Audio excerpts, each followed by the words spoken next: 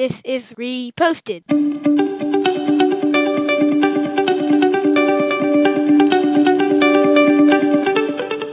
Hello, and welcome to Reposted.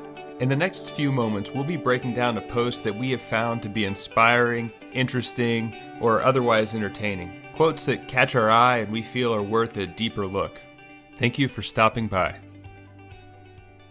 Today, we're going to be focusing on the age difference between Larry and I. Larry's over 40. I'm under 40. I came across this quote from an editor from North Dakota. His name is Doug Murano. He says this: I get tired of, quote, under 40 lists. Show me someone who got their PhD at 60 after losing everything.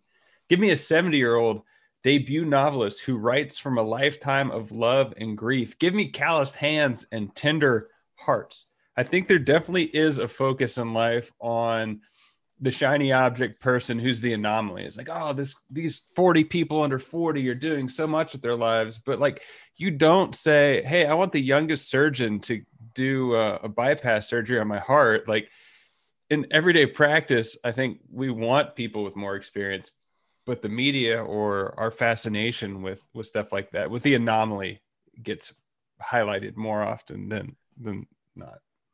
You could argue, though, that, I mean, that's the whole problem with everything right now, right? Everybody just wants a headline so that people will talk about it. The only reason they come up with this under 40 list is so that people will talk about it. You know what I mean? Right.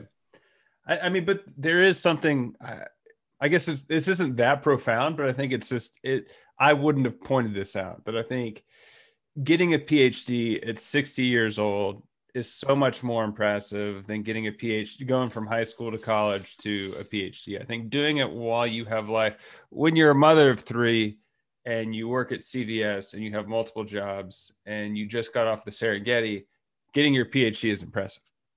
I mean, this quote is great in that who would not want Obi-Wan Kenobi giving them advice versus Mark Zuckerberg? Of course you want Obi-Wan Kenobi giving you, because of his life experiences and all that he's seen. Of course that. And here's what I just think is fascinating is that these young whippersnappers like Zuckerberg and Dorsey are literally running these platforms which are controlling our systems in the world, and they have so little life experience. Like, these people should not be running those things.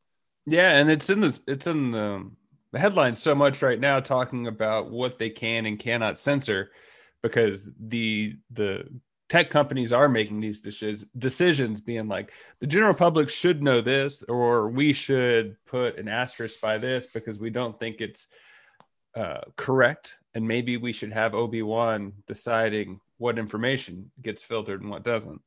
You know, but it's also funny is that Jack Dorsey of Twitter is actually trying to look like Obi-Wan. He's like trying to fool us that he's some rich dude who's like living in a cave and has all this knowledge, but he doesn't. He's just like a 32-year-old dude. Yeah, I think he's closer to 40. I think you're just remembering when he became, because Zuckerberg's I think a year or two younger than me.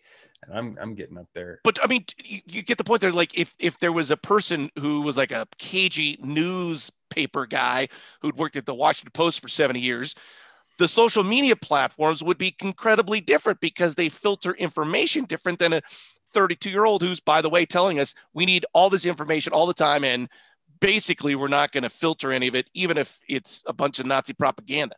Is this maybe a take on white collar jobs? Because I think these lists are only for white collar jobs. It's like 40 under 40 in tech, for entrepreneurs, maybe for bankers, but like construction, there's not a 40 under 40 carpenter.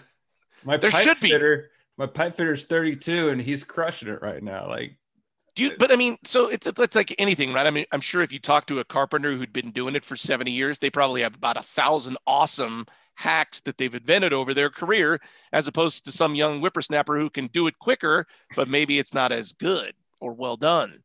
Yeah. But I mean, is that a referendum on how we view white collar jobs? Like, because college is what you do. Like, the trades are not the cool path to go down. I don't know. I'm just kind of thinking this through as we're talking, but well, it's definitely less sexy, right? For sure.